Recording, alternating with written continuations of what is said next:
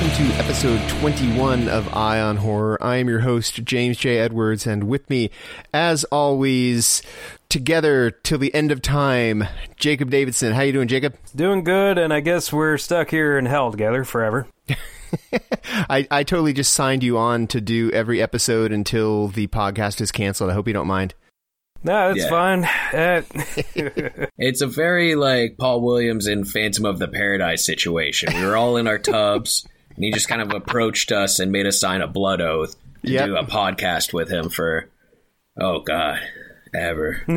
That's pretty much it. Until you wall me up, I give you the last episode, and then you put in the last few bricks and wall me up. You guys have probably already noticed that also with us, he didn't wait for his introduction, but that's okay because, hey, what was he going to do? Wait for me to finally get around to saying, here's John Correa. How you doing, John? I'm doing well, and hey, I'm going to take any opportunity to make a reference to Phantom of the Paradise as I can, because as we all know, Paul Williams is one of the greatest. I mean, fucking Solidary, man. Come on. And if you wait for me to get around to introducing you, well, you'll be there all day. I'll just sit there and talk. Especially about Phantom of the Paradise. Yeah. And how? All right, what's been going on this week? What have you guys been doing, Jacob? Well, yesterday was the 35th anniversary of one of my all-time favorite movies and one of the greatest cult movies of all time, Alex Cox's Repo Man. So I gave that a rewatch on the Criterion Blu-ray. And man, I love this movie so much just because it is so indescribable, because it's a punk movie, it's a sci-fi movie, it's a crime movie, it's a mystery. It's just got all these elements rolled up into one, all these great characters, and such a great ensemble cast, because you got Emilio Estevez and the late great Henry Dean Stanton as the leads. The thing about Repo Man is it is a pure cult movie because it's not super well known. I mean, it is, but a lot of fans, have not seen it. But those who are fans are like fans. They're like hardcore, in it to win it, favorite movie, quote every line, own the soundtrack fans.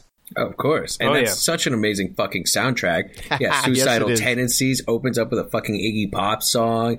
TV Party Tonight. Come on. It's just quick. And then there's some like Mexican music in it too, mariachi music and stuff. Like it's such a great. And that's the great thing about the movie too, is that the soundtrack saved the movie, because I was reading the booklet from the Criterion release, and it was saying how when it came out, it was pulled from theaters after 1 week, but the soundtrack was so popular they put it back into theaters. It's that synergy of the 80s that Saturday Night Fever syndrome.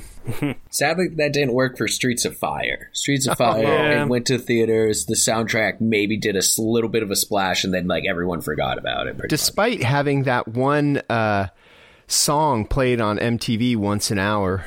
Going nowhere fast? No, it was the Tonight's What It Means I Can to Be Dream Young. About You. Really? That was the one? Dude, that was a total MTV hit, yeah. Okay, I would have figured it would have been one of the Fire Inc. ones, but it wasn't. It was one of the soul ones. I also would have thought the Stevie Nicks written song would have really taken off too, but I guess Stevie Nicks can't save everything. What about you, Korea? What have you been doing? Well, it was finale week on the show I've been working on. I've been working on a hip hop reality competition show.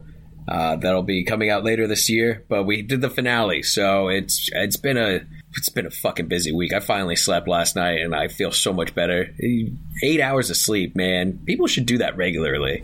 But they really should, including me. Yeah, no, this 3-4 hours sleep night thing is killing me. But no, it's been a busy week. I was able to sneak in a couple of viewings. I recently got Freaks, Todd Browning's Freaks on Vudu, because for some fucking reason they will not release it on Blu-ray. It's out on DVD, but yeah, there's been no news. Hopefully someday Criterion releases it, because that film really needs a good transfer. Like, the HD source used for the Vudu is pretty good, but it still needs some cleaning up, and the audio needs some tuning. That's what I was going to ask, if it's HDX and how it looks, because when that was made, just not just the amount of time between now and then, but the equipment from back then, I was wondering how it looked. And yeah, it looked pretty good. It's more the audio that there was some issues with, just like very blown out in certain points. But God, that's such a beautiful film. Like, most people only remember the last few minutes when the freaks get their revenge. Rightfully so, might I add. Rightfully so, get their revenge. But like most of the film is just a day in the life and showing them interacting, and it and just really shows the human, because they are human. They're fucking people. They just have they're just a little different from us, but they're not. At the end of the day, they still love, they still play, they still work. They do everything we do, just with a lot more eccentricity. I'd say the Gooba Gaba One of Us scene is probably one of the most famous from the film. Oh, of course, and that's because it's fucking incredible. They're walking around, just a look on her face where they're like, "You're going to be one of us," and she's just like terrified at the thought of being one of them. It just really shows how much of a disgusting character she is, especially when they're being so loving and open and accepting to him, which makes that scene even more funny, because everyone views it as this very terrifying scene because they're saying Gooba Gaba, when really you're seeing the ugly side of her more so on display, unadulterated. So, and the fact that Todd Browning used real freaks, real circus freaks, which, it may not be that shocking today, what audiences today are used to, but if you think about the 1930s audiences, they were like, oh, that guy has no arms and legs. Yeah, and that dude could roll cigarettes. He could roll his own and light his own cigarettes. That dude's incredible, and he's got 5 kids. Crawling through the mud with a knife in his mouth. What's he gonna do? Yeah, seriously, what the fuck was that? That scene was terrifying, because they are all coming out. They're all crawling through the mud with knives and guns and stuff, and then all of a sudden there's this one dude with no limbs at all, knife in his mouth, just struggling to go through the mud, and it's like, man, I love your enthusiasm, love your effort, but what the fuck are you gonna do? Yeah, and I was going to say, wasn't the movie so controversial at the time that it was banned for years? It wouldn't surprise me, I believe, yeah. Yeah, it was banned for a while. It was shocking for its time. But then again, so was Reefer Madness.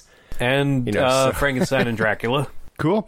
Well, I saw a movie that I absolutely loved every second of, Greta.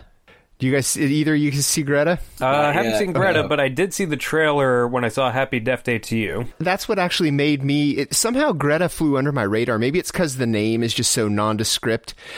And then I saw the trailer with Happy Death Day to You, and then...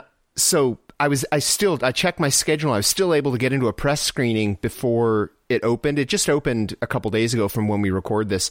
But yeah, the trailer... Everything that happens in the trailer is pretty much happens in the first 15 minutes of the movie. So the trailer doesn't give too much away. But basically what it is Isabelle Huppert is... she is the titular Greta, and she's this old woman who leaves handbags on the New York City subways waiting for people, and they have an ID in them so they can bring them back to her. And when they bring them back to her, she just turns into crazy stalker lady.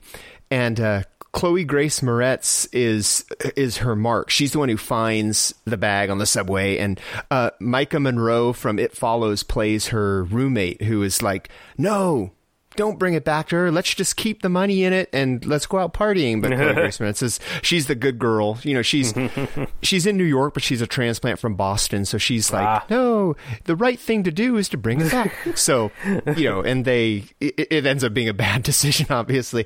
But it is just such a... Critics are divided on this one. They're either loving it or they're hating it. And I kind of think that a lot of people don't get it. And maybe I don't get it, but it seems to me like it's directed by Neil Jordan, who did The Crying Game and Interview with a Vampire. I was wondering that because you mentioned his name a few times. I couldn't pinpoint the name to it, but yeah. He's the Crying Game guy. He won an Oscar for, I think, best screenplay, I think.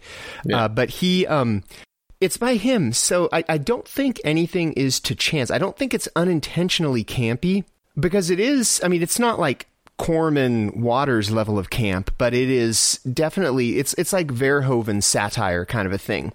And, every trope in the book is in this movie, which isn't other people's problems with it. They're like, oh, it's just a formula stalker movie. It's like, well, Yeah, it is.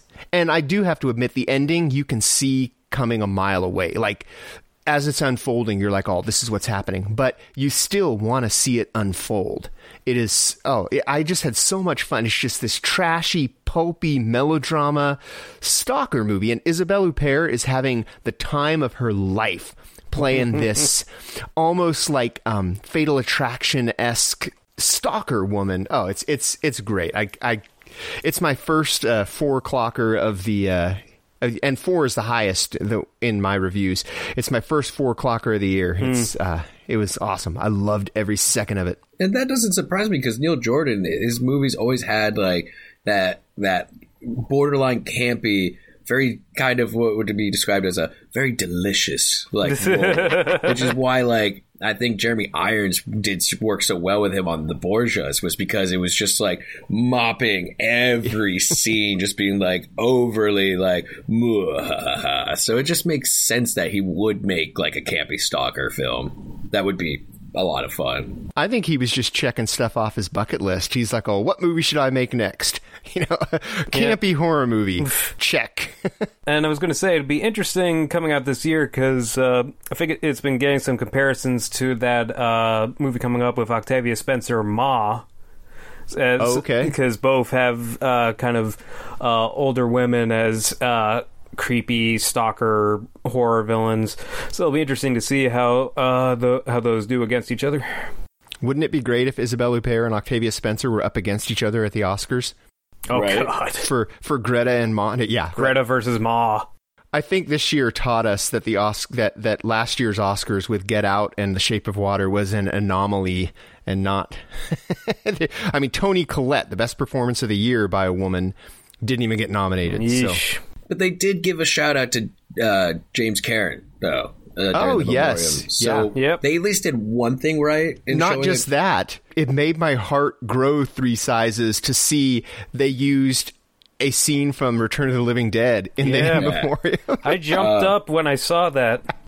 Oh, it was beautiful. That was fun. Outside of that, they fucked up major in a bunch of different ways. But what else is new? It's the Academies. It's just remember, this is the same award system that gave Dr. Dolittle how many of fucking awards? Like 12? Or nominations. See, they didn't win, but they were nominated like 12 times due to being wine and dined by Fox. Yeah, and they snubbed Dick Miller and Julie Adams in the memoriam. Well, I don't know how they work those, if it goes from ceremony to ceremony or if it's calendar year, but I think both of them died in 2019. They did. Maybe next year. But they did snub Arlie Ermy, though. Oh, Yeah, that one's bad. Yeah. Because when you think of an Army drill sergeant, who comes to mind? That man. Yeah. Yeah, Arlie Ermy. So, yeah, that one is pretty egregious. But, hey, they always snub someone. Yeah. I mean, he was in fucking Saving Silverman, one of the few movies Neil Diamond was in. How the fuck can you snub him? What else has been going on? I'll tell you one thing that I did, which you guys might have seen if you like our Facebook page. You might have seen I posted up a poll as to whether or not I should take advantage of the low $9.99 price of Anna and the Apocalypse, and there was only one vote against. So I followed the instructions, and actually one of the votes one was Korea, because it was his favorite movie of last year. And the other was Kelly McNeely, who you might remember from a few episodes back that we talked. And those two, I mean, I was going to follow the results of the poll anyway, but those two really stood up and were like, I'll buy this. So I bought it, watched it. Yeah, and you loved it, didn't you? Didn't you? I won't say I didn't love it as much as you did, but I will say the best way to describe it is how you put it: High School Musical meets Shaun of the Dead, because that is exactly what you get. I think I like the High School Musical parts a little more than the Shaun of the Dead, but that might just be me because I have such hardcore zombie fatigue right now. I'm so over zombies, which if it wasn't for you guys recommending this, I probably would have completely skipped out on this one because it's zombies. I'm like, But the songs aren't quite as catchy as I would like to have them be, but it is fun because like the songs are spaced far enough apart where you almost forget that you're watching a musical. Like all of a sudden, she'll break into song walking down the hallways with the lockers. You're like, oh yeah, it's a musical. And then you'll forget. And then all of a sudden the cafeteria song breaks out. You're like, oh yeah, it's a musical. And I think my favorite songs are the ones, there's a couple of them that are done by the main bad guy, who I won't give away who he is just yet. But I think he has the best songs. His songs reminded me of some of the later songs from Shock Treatment. Yeah. Although they're not nearly as catchy as the Shock Treatment ones, and they're not nearly as quirky either. They're more straightforward, modern production, but they have the same kind of spirit to them. I will say this: I completely disagree. I think the main villain was probably the weakest part. I did like his songs, though. Also, I highly disagree because just you wait.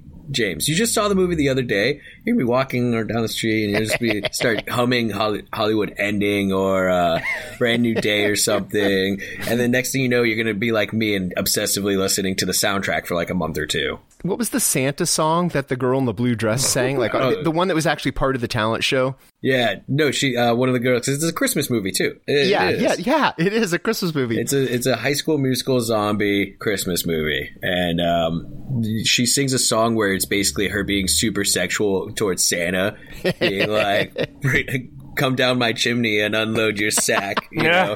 Oh shit! And the school administrators are like, "Can she sing?" Freaking out. And they had like shirtless high schoolers with candy canes dancing in the background. Oh no, it's great, and that's the thing is that like it is a High School Musical, but a lot of the musical numbers, especially if you watch the background dancers, because they're not all of them are great. Like some of them were fucking up pretty bad, which is great, but it really comes off like it was them trying to do High School Musical. Like these actual high school kids are trying to do their own thing, even though it's in their minds and all that. And it kind of gives like a more heart to it, especially since like in the beginning they're being super extra about like little like typical things like, oh, my dad doesn't believe in what I want to do and I can't wait to get away with him. Oh, I have a crush on my best friend. And then once the zombie apocalypse happens, none of that matters. And they go from being stuck in their being snarky minds to like one of the characters, they cracked a joke right before they died, and then and they were joking with them, so it made the main character have to step up and like really realize what the situation she's in, and it was just surprisingly really good character development in this cheesy, fun, again, High School Musical that just happened to have zombies. And there's only one song where they sing about zombies. The zombies almost do feel like an afterthought. It is more about it's more about the high school kids and how they're, I mean, it didn't necessarily have to be zombies. It could have been like a nuclear holocaust or, you know, it could have been some other threat. But there's more to love with the more, if you watch, I highly recommend seeing it a second time, just because like during the whole, when school bully sings the one song about zombies, or he's singing, when it comes to killing zombies, I'm the top of my class. Yeah. While you've been hiding, I've been kicking some ass. It's him and his goons, and they're like doing slow motion poses while they're taking out these zombies. But they're like, it's like this 80s montage song, but they're like purposely posing to seem more badass than they are. And like it happens, and like, good job, you took out a bunch of geriatric zombies. Cool. But it's worth the $9.99, especially since there's no details about it getting a home release anytime soon. So I'd recommend it. What else has gone on this week? Well, I saw a couple of screens last week. Let's see. Last weekend was the third anniversary of American Cinematheque's Cinematic Void, so they did a hell of a triple feature. Phantasm, 3 O'Clock High, and at 10 to midnight. And we actually had Don Coscarelli at the theater for Phantasm, along with his producer, Peter Pepperman. And it was really interesting, well, it's always interesting to hear about the behind the scenes about Phantasm, just because it's a real labor of love amateur movie, but still holds up so well. And we screened the 4K transfer from Bad Robot, and it is so astounding how great of a transfer that is, because like it just looks and sounds so good you'd swear it was made like just a few years ago. Was anybody from 3 O'Clock High there?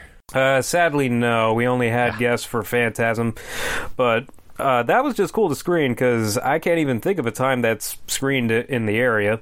And yeah, so basically they wanted to do like a horror movie, a comedy movie, and a cult movie, which are kind of the three tenets of Cinemac Void. And also we did 10 to midnight. Because that actually had some scenes shot at the Arrow Theater in Santa Monica. Like the killer needs an alibi while he goes to kill people, so he does this thing where he goes to a screening of Butch Cassidy and the Sundance Kid and like is talking it up with some girls, and then during the movie he escapes through the bathroom and then runs out naked to kill his victims. But the other thing too, he kills his victims while he's stripped naked, and of course it's up to Charles Bronson to take him down, even if he has to go against the law. But anyway, the other screening I went to earlier this week, Tuesday at Tarantino Theater, the New Bev, was the end of their Burt Reynolds series in honor of the great late Burt Reynolds. So I decided to end on Grindhouse Tuesday with a couple of his lesser known but over-the-top action movies from the 1980s, Malone and Heat, and both are really great in their own ways. Like, Malone basically has Burt Reynolds as a CIA hitman who decides to retire because he's sick of the business, and he's like traveling through the Midwest, and he ends up in Wyoming, and his car breaks down, and he ends up in this town where this evil industrialist survivalist guy is taking over and like forcing people off their land. So it kind of turns into a modern day, or 80s set western where Burt Reynolds has to fight these bad guys who are trying to steal their land. And Heat is like neo-noir, where he plays bodyguard muscle for hire who wants to make enough money to move to Venice, Italy. And he gets wrapped up in this plot with this sadistic son of a gangster who's been like beating and torturing women, and like he beats up a girl who's friends with Burt Reynolds, so he helps her get back at him, and it gets out of hand. And I love them both because it's that kind of trend where like like with Charles Bronson, where they did so many action movies in like the 70s and 60s that they upped the ante in the 80s. So like there's a couple of great deaths in both movies. Like in Malone, Burt Reynolds tricks a goon into going into a gazebo, and he blows him up with a grenade that he left there for him. And in Heat, at one point he kills a gangster. Keep in mind that Burt's character in Heat refuses to use guns, so he like impales this dude on a crowbar into an electrical outlet so that he gets impaled and electrocuted. Double dead. Yeah, double dead. All right, before we move on to the subgenre, there's something exciting that you guys are going to be doing in April, I think. You want to tell everybody? Yes. Yeah, we're going to Fire Festival Part 2. Electric Boogaloo. A.K.A. Eric Andre's birthday party. Yeah. So, for context, Eric Andre is, of course, the host of the Eric Andre Show, and this year for his birthday decided to do a big show, block party, or celebration at the Region in Los Angeles, and he's framing it as a sequel to Fyre Fest. Like, the flyer advertised FEMA tents, cardboard and cheese sandwiches. Oh, so some of the special guests were like that dude who sucks dick. They did. Is he really going to be there, though? Or did they just say? I don't know. I wouldn't be surprised. I really wouldn't, but I would, because he's always unpredictable, and he's embracing that meme too. I can see him having a sense of humor about it and showing up. Yeah, I would get paid just to show up and be like, yeah, I was asked to suck dick and I was prepared to do it, and then just going, all right, bye guys. I hope Ja Rule shows up. All I know is I'm just prepared for anything. Like, gonna make sure I take some aspirin before I head down, so my arthritis doesn't bother me, and just gonna let what happens. You guys need to Facebook Live it. Yeah, it's going to be a real found footage Blair Witch thing. Like, Eric Andre's going to probably seal us up. We're going to have to survive in FEMA tents. By the way, I feel like I just aged myself really bad. Or it's like, hey, we're going to this thing. What are you doing to pregame? Oh, I'm going to take some aspirin. It's like, fuck, we're getting old. But all right, let's move on to our subgenre of the episode. What do we got, Jacob? Okay, well, Jordan Peele's Us is coming up soon, so I thought it'd be cool to talk about a surprisingly recurring subject in horror, evil doppelgangers and alter egos. Like, it just, because Jordan Peele was saying, like, with his movie, he considers sometimes we're our own worst enemies, and that does ring true quite a bit. So, like, right off the bat, wanted to talk about one of my personal favorites, Dr. Jekyll and Mr. Hyde, the Robert Louis Stevenson classic, which has gotten so many adaptations and parodies over the years. Although, I had to say, personal favorite adaptation would have to be the 1930s version, with Frederick March, and that was pretty interesting because it's like the one where he's a Victorian gentleman, doctor, professor, and he's about to get married, and he comes up with this potion that basically lets his id run wild, but when he takes it, like, he turns into kind of like an ape man, animal man, who is just such an asshole. Like he is so evil. Like he does everything as petty as tripping a waiter at a restaurant to like beating a dude to death with his cane. One of the biggest bummers of Universal pulling the plug on the Dark Universe is that we're not going to get their Dr. Jekyll and Mr. Hyde, which was from The Mummy. Dr. Jekyll was in it. It was Russell Crowe. And he, to me, was the high point of the movie. And we're not going to get to see his... a whole movie. I would love to see that whole movie. I mean, we already saw that back when Russell Crowe was on the sauce and would just get drunk and fight his directors and fans. South Park made a song about it. So fighting round the world, fighting round the world. Yeah. So and that would have been sad, but I mean, isn't that like the biggest fears? Is seeing that side, like that other side of us come out? Like when we have those moments of anger and like being consumed by it. It's why it's such a big popular running theme, not only in horror films, but you see it go into comic books with the Hulk and stuff. Even just seeing that something else with our face, not to bash on twins, we're not saying that at all, but like the horror aspect of the unknown, or seeing us give into something that we have no control over, kind of like George in the 2018 film Rampage, really becoming something else and something more dangerous, like that other aspect of us. Nice slip in of Rampage. Rampage is, of course, available out on DVD, Blu-ray, Ultra 4K. Give us money, Warner Brothers. have either of you guys seen Enemy? No. The Denis Villeneuve? Yes. I projected it years ago. It has my not James McAvoy, but my other man crush, Jake Gyllenhaal, pulling double duty because he plays I think it's a history teacher, but it might be English or math. I don't know. He's some kind of a teacher, and he is watching a movie one night and he sees basically a guy who looks like him. So he looks up all his other movies and keeps finding this guy who looks like him, and then he looks the guy up, and he lives in the same town, and of course, nefarious things. He plays both the actor and the teacher, and they're they're not separated at birth twins. There's other things going on, but Enemy is it's a crazy movie, and it's got the most batshit ending ever, and I'm talking like last like 3 or 4 seconds of the damn like the credits start coming on, you're like, what the hell did I just watch? It's one of those movies. Yeah, it's really great. And it was actually funny because when I projected Enemy years ago, there was one screening that, because it wasn't just a movie theater, it was a live theater too. So we'd have to wheel out the speakers behind the screen after each live show, and they forgot to turn it on one time, and I didn't double check that day for whatever reason, so half the audio was gone. And afterwards, and this is how like creepy and nightmarish Enemy is, because half the audio was gone, and there were people pretending like that's what it was supposed to be. I'm standing there trying to hand out vouchers, being like, "I'm sorry, I fucked up. Here, have another ticket." To all 6 people who came to the screening that day, and I had people fighting me, being like, "Oh, you don't need to. That was on purpose." I'm like, "No, it wasn't. I can tell you right now, it wasn't. I literally hit the switch after, and the sound came back." They're like, no, I'm the projectionist who fucked it up. I know it was wrong. Like, thank you for trying to make me feel better, but you're not. You're making me very frustrated at this moment. Please stop and take this fucking voucher.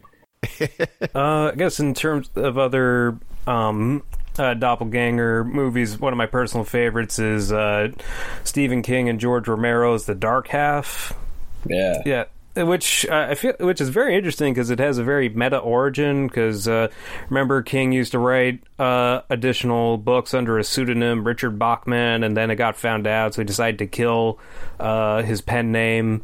And so I guess he had the idea, like, oh, what if that pen name came to life? And so the story is also about an author who decides to kill off his pen name, but then he starts getting like these threatening calls from somebody claimed to be his pen name, and people close to him start to die.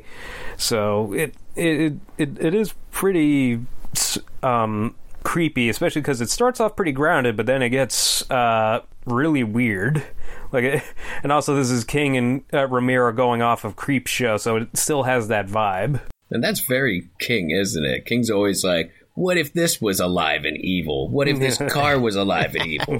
What if my pen name was alive and evil? What if cell phones were alive and evil? You know? It actually features a pair of great performances from Timothy Hutton.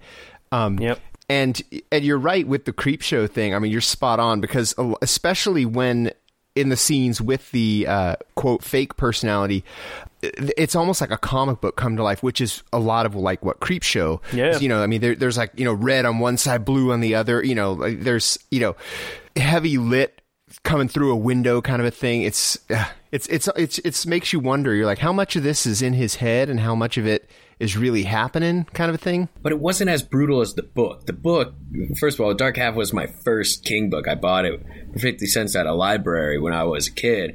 And so when I found a copy of Dark Half on VHS as a kid, I was very disappointed it wasn't as graphic. You know, like they didn't have him slice off the sheriff's balls like a book or something, you know. But the book was very brutal. It's the book that got me to stop reading Animorphs, because I was like, all right, well, fuck this shit. This is way cooler.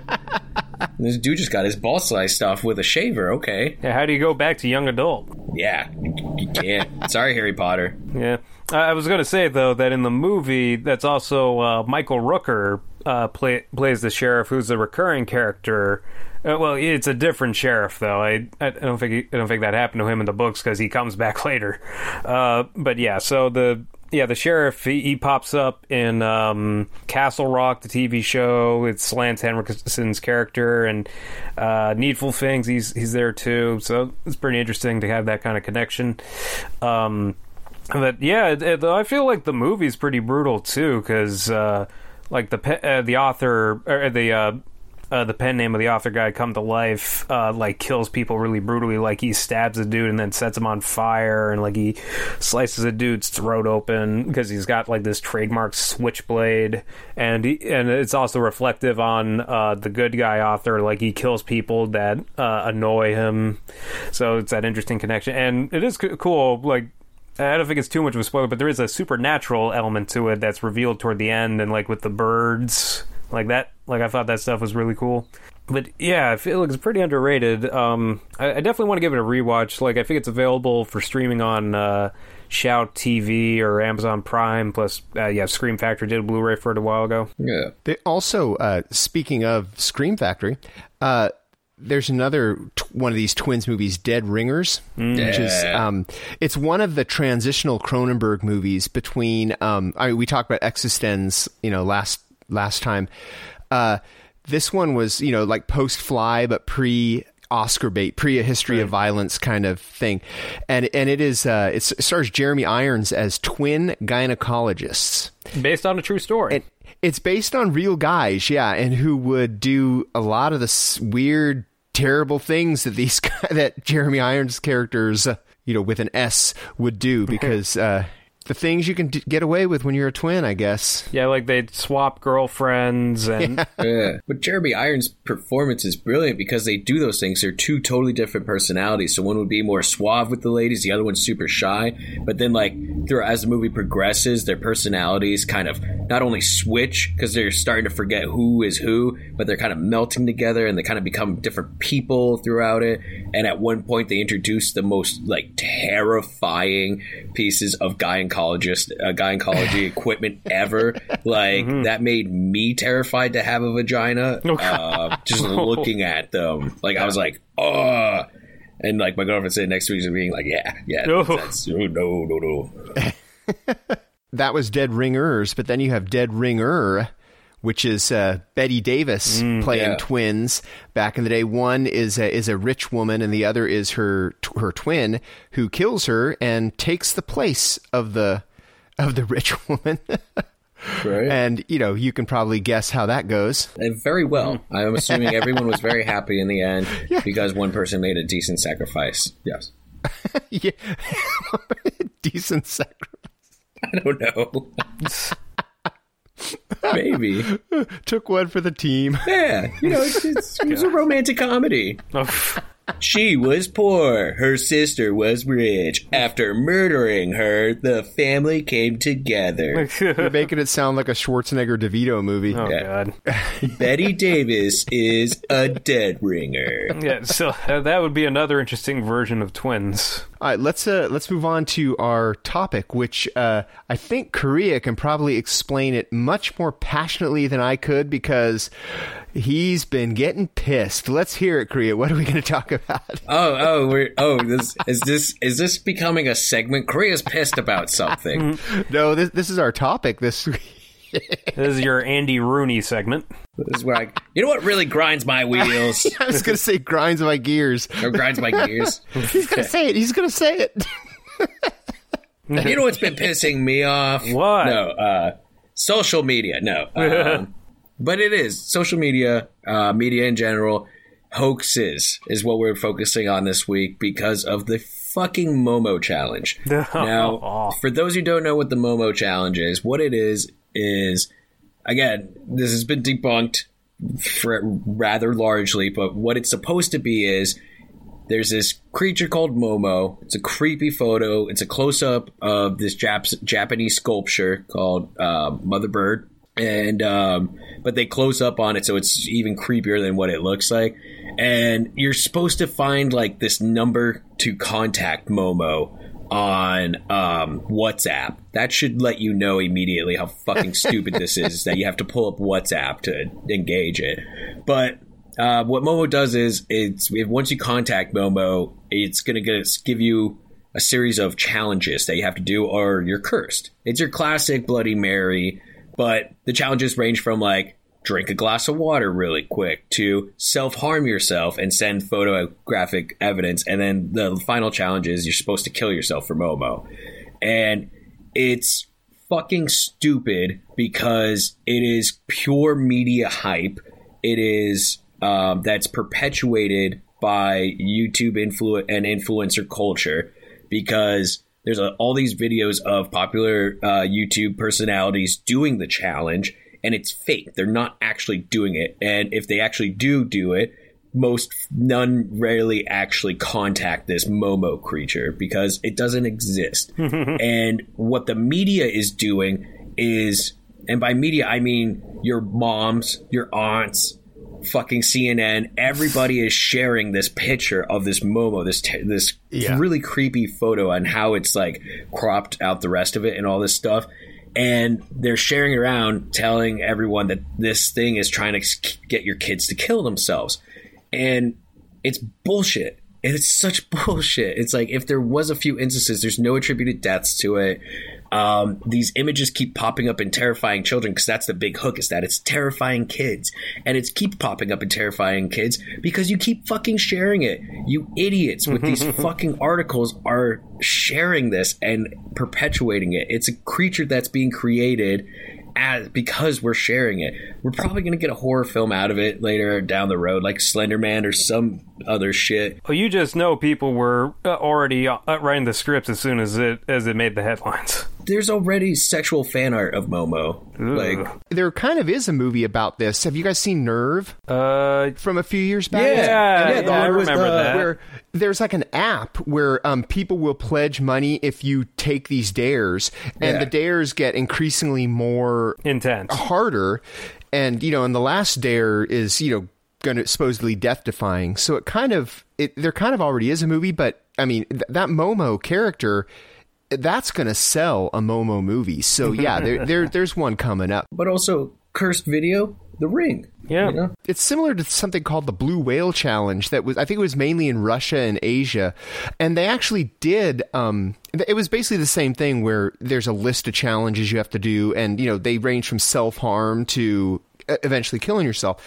And supposedly they did find a couple of Russian teenagers who did kill themselves. And a guy did get arrested and he was charged with, God, I forget the exact charge, but it was something like conspiracy to commit harm or something like. So there is a basis of fact in the Blue Whale Challenge, and that may be the influence of the Momo Challenge. But the main thing that people are complaining about is that there's videos of Momo doing it, and it's just the image, and it's her going, Momo wants you to drink water. You know, some weird voice. And that was, you guys might not know this, but that was a pretty good impression. Not too I haven't seen any of the videos. I've just seen the picture. Either way, a good Smeagol. Right. Oh, yeah, I do a great Smeagol. But what they're complaining about is that these are popping up in the middle of videos. Yeah. In the middle of kids videos. Yeah. So it's popping up on YouTube Kids. And what this whole Momo what the thing that really pisses me off about the whole Momo Challenge is, like, conspiracy, is that it's actually kind of taking away from actual issues with kid-oriented YouTube videos. There are videos that star popular characters like Peppa the Pig that are not official Peppa the Pig videos that are attributed to grooming children for pedophilia and stuff like that. There was a guy who found there's a big if I can find the video, I'll link it to our Facebook page. There was a guy who found, basically you can watch a kid's video and within like 2 clicks he was to a part of YouTube where there's all of this sex trafficking. Yeah, I remember hearing about that. Not only is that stuff exist, but the videos are monetized, so people are getting paid for it. So he and I mean, he was pissed as he was talking. I'll see if I can find the video and I'll post it in case anybody is curious about it. Yeah, I remember that. It was like a news report on NBC or something. Yeah, and that's the problem with something like this. First of all, this wild spread of kids are doing this. We see it all the time. Millennials are eating Tide Pods, or kids are having rainbow parties. Just yesterday at that conservative conference, CPAC, like they were railing against teenagers are doing Skittle games where they put a bunch of pills into a bowl and they start taking the different pills, and nobody has any proof that has ever happened. No, it's the same with rainbow parties, and it's same with the satanic panic of the 80s, where they would release videos being like, here's the evidence. Is your kid into Satan? Go into their room, rummage through their shit. Did you find an upside down cross? Did you find a Necronomicon? Did you find a ritual dagger? Then he's probably into Satanism. Well, first of all, duh. If you're finding that shit in your kid's room, they're definitely doing that shit, or at least trying to be cool. But I found this upside down cross. But if I hold it this way, yeah, right. I actually found that video the other day. Like, everything is terrible. I think shares it now and again, but yeah, like they made an actual police procedural video, and for both cops and parents of like, how can you tell that your kid is a Satanist? And it's absurd. Like, they think their kids are going out and like sacrificing goats.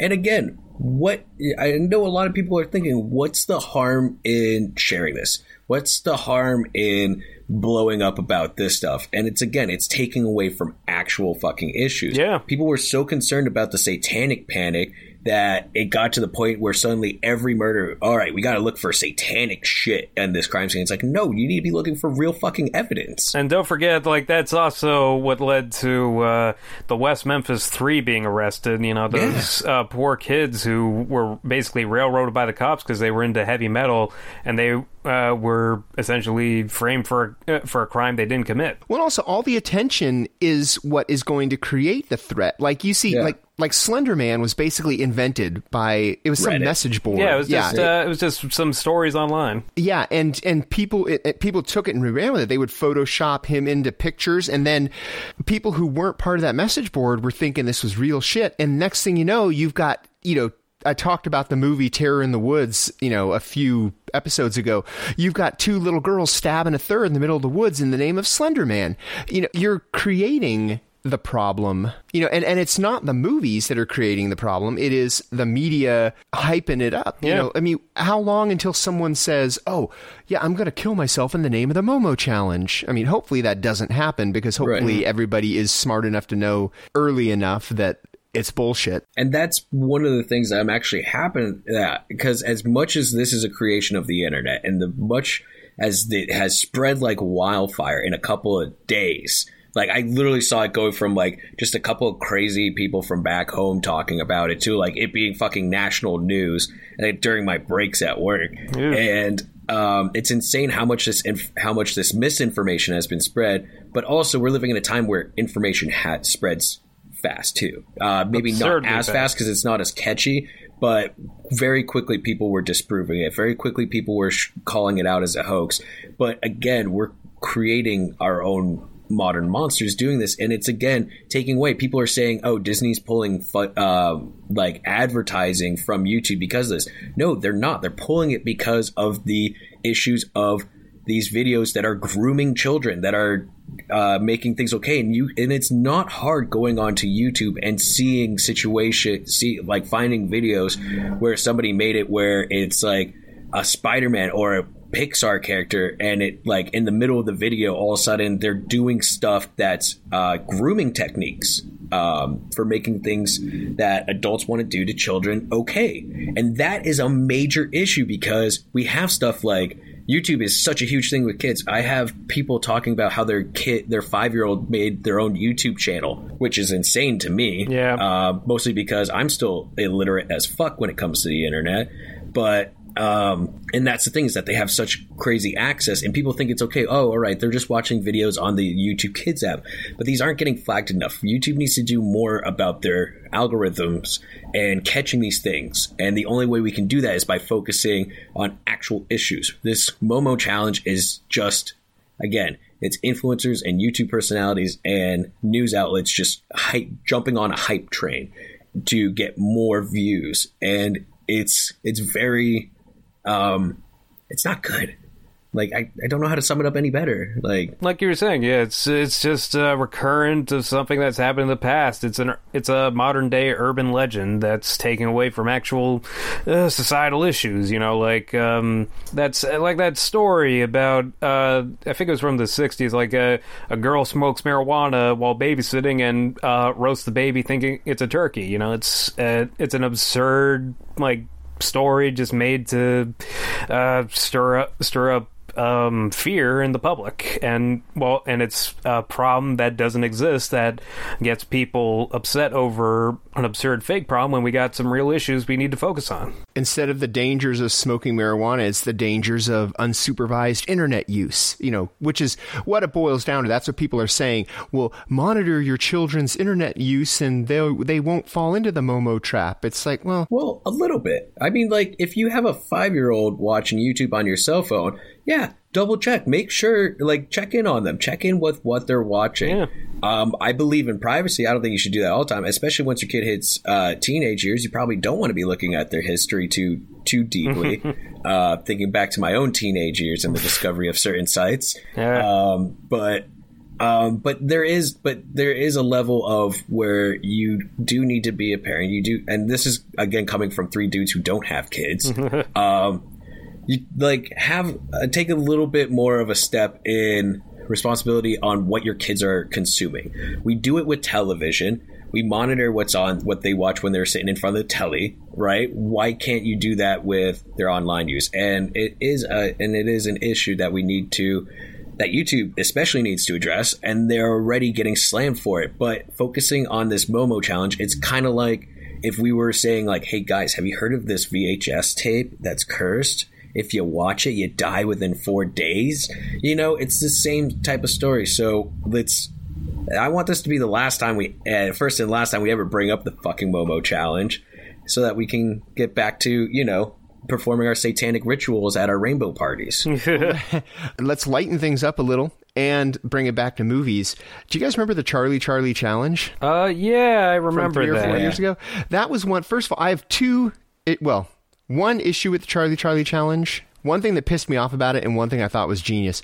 First of all, whenever you try to watch those damn Charlie videos, they would always, like, they would show something, and then it'd be, like, super close up. It's something to do with pencils and gravity making it roll. But the camera would be really close on it, and then all of a sudden, it would, like, stop real quick and go, nope, I'm not doing this. Nope. It's like, before anything happened, it's like you can't see what's supposed to happen. But the second thing that was kind of impressive is it was revealed that whole Charlie Challenge was all just this viral marketing campaign for that movie, The Gallows. Remember The Gallows? Yeah. Which was actually a pretty bad movie. Yeah. But the Charlie Challenge, which did go viral and people kept doing it, but the videos I still to this day don't know what was supposed to happen. Anytime something would start to happen, they go, nope, I'm out. Nope, I'm out. Well, what? It was like a cheaper, one of those like freaking Ouija board. Ouija board? It was kind of like a Ouija board thing. Like you balance the pen and then you ask Charlie a question and it'll fall into space. At least that's what I understand. Again. But as soon as it would move, the people would like, nope, I'm done. It's like, well, no, don't be done. What's it supposed to do? And that's what they're doing with the Momo challenge too. Because like you message this thing and a lot of people just fake it and they message their friend and it's like, are you there? Momo wants you to do this. And then they start going, nope, can't do it. Mm-hmm. But at the end of the day, you now have a video where, Turbo Kid 47.9 is doing the Momo challenge and people are going to watch it because it's hip, it's trending. Yeah. But it's like the influencers that tagged themselves in Los Angeles during the fires because people were trying to see who's safe. And then suddenly your vacation videos from fucking 4 years ago are popping up, Yeah. And anybody who knows where you live, if you're marked as safe, they know that you're not at your house.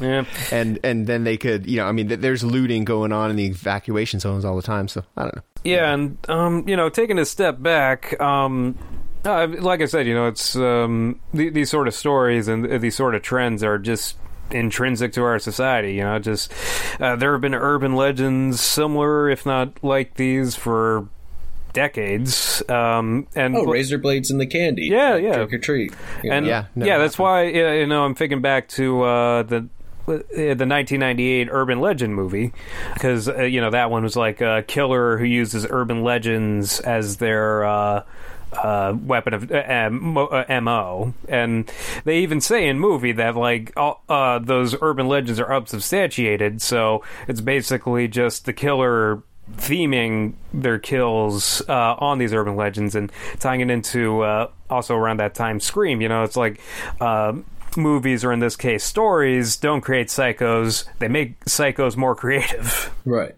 Yeah. So you're saying that Mikey didn't die by drinking a Coke and eating Pop Rocks? No. He did not. Oh. No, he didn't. And again, I'm gonna have to rewrite my Twitter bio. Yeah. But it's ridiculous. And we've all been like, when I was in middle school, they had us do a presentation for the kids in the 6th grade because there were rumors that they were doing rainbow parties. I'm going to keep bringing up rainbow parties because this sounds fucking ridiculous. You don't know what a rainbow party is. Generally it's a party of middle schoolers and girls wear different lipsticks and they see how, they leave marks on penises. And to see who can go down further. That was a huge thing. Oprah covered it. Rainbow parties. It's sweeping the nation. It doesn't get any more real than Oprah. These kids are getting STDs from... These 12-year-olds are getting STDs from rainbow parties. Never has there ever been a documented case of this happening. And I remember even then when they asked us to do a skit, and they're like, John, you're eccentric. You should be in this skit thing. Like, how fucking ridiculous it was sounding. And I even asked the kids, I'm like, is any of this happening? And they're like, we don't even know how to do half that stuff. We're fucking 12 years old. Like, oh, God. Yeah, it's absurd, just like it's word of mouth. And yeah, and I also go back to that Joel Schumacher movie, 8mm. Remember that? Because that's another thing, snuff films like that was they don't exist. They don't especially back then when it was cases. Not of a person who has actually been killed for the sake of making the movie. There's plenty of people who have been killed on film, but it's always been another reason. That case in Italy where the guy was selling the videos. I'm unfamiliar I don't really with that. remember that, but the point being, though, is that especially around that time, this is like 1999, so we're talking like internet is just starting, and like and most stuff is just like VHS and film, and that titular 8mm. Like, again, in story, they say there's never been a substantiated case of a snuff film, like somebody paying to have somebody killed on camera for entertainment purposes. But, it's like and spoilers for a movie that's 20 years old. It turns out, in the movie, a dude paid to make a snuff film because nobody has actually made a snuff film at that point. It's like some rich dude's perverted desire or something. Like he. And in real life, there's, especially around that time, there was never really a case outright of somebody paying dudes to find somebody and kill them on camera for their entertainment. And but still, even then, there was all those rumors about, like I remember hearing an urban legend about people leaving snuff films in the cases at Blockbuster and people coming home with a tape like they think they're renting a movie, but they're accidentally renting a snuff film and watching somebody get killed. But that never actually happened. And that's what the Momo Challenge is. Yeah, same story, different trends. I knew a guy in the early 90s who owned a video store, and he said people would actually call up and ask if he had snuff films. And he's like, first of all, if I did, you wouldn't be able to just call me up and say, hey, buddy, I don't know you, but do you have snuff films? Not only that, but it wouldn't be the regular $4.49 for a 3-day rental. All right. In the Italy case, it was he was selling a VHS tapes of them for $10,000 a pop. Oh yeah. So I mean, I'm gonna have to look into that. I had never heard. Yeah, of that. I never heard about that either.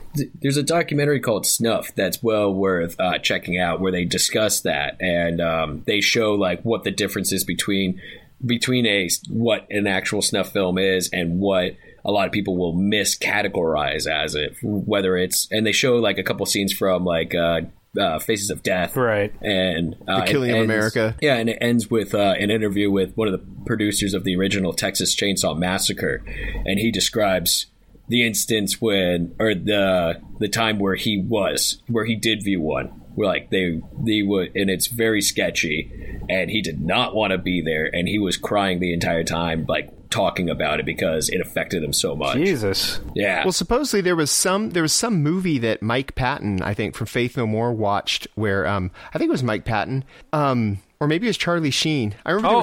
No, it was Charlie Sheen. He was. I know this story. He was with some friends, and they were watching this Japanese movie called Human Guinea Pig. And it showed somebody being killed, and it looked so much like a snuff film. He called Interpol, the FBI, and the filmmakers got arrested. So it was a similar case to Cannibal Holocaust, where the filmmakers were put on trial, and they had to prove that the actors were still alive and like showed the special effects techniques. So it was a case. Wow. It was this is actually. I mean, this has happened a few times, I guess, and going with Face of Death that. They make something that is like a snuff film, but it's, they disprove it in court that it was just a very convincing film. And, as we've discussed, these trends are universal throughout history. And, with the internet, it's all about communication. We've got the internet now, so communication is faster than ever, and these stories travel faster than ever. Fear also travels fast. You got your Monsters Are Due on Maple Street. So sadly, fortunately, the Momo Challenge has been debunked, but it is distracting, as Jonathan said, from real issues affecting kids, especially in the internet age. And it's only a matter of time before something similar takes its place, because mass communication equals mass panic. Right. And that's the thing, is that we just need to be more adamant about not giving into the sensational stories. And that's the thing is, again, this is at the core of it, it's a picture of a sculpture that is not meant to be scary. It's a mother bird. That's the name of the sculpture. That's all it is a human bird hybrid, and we have created this monster out of it.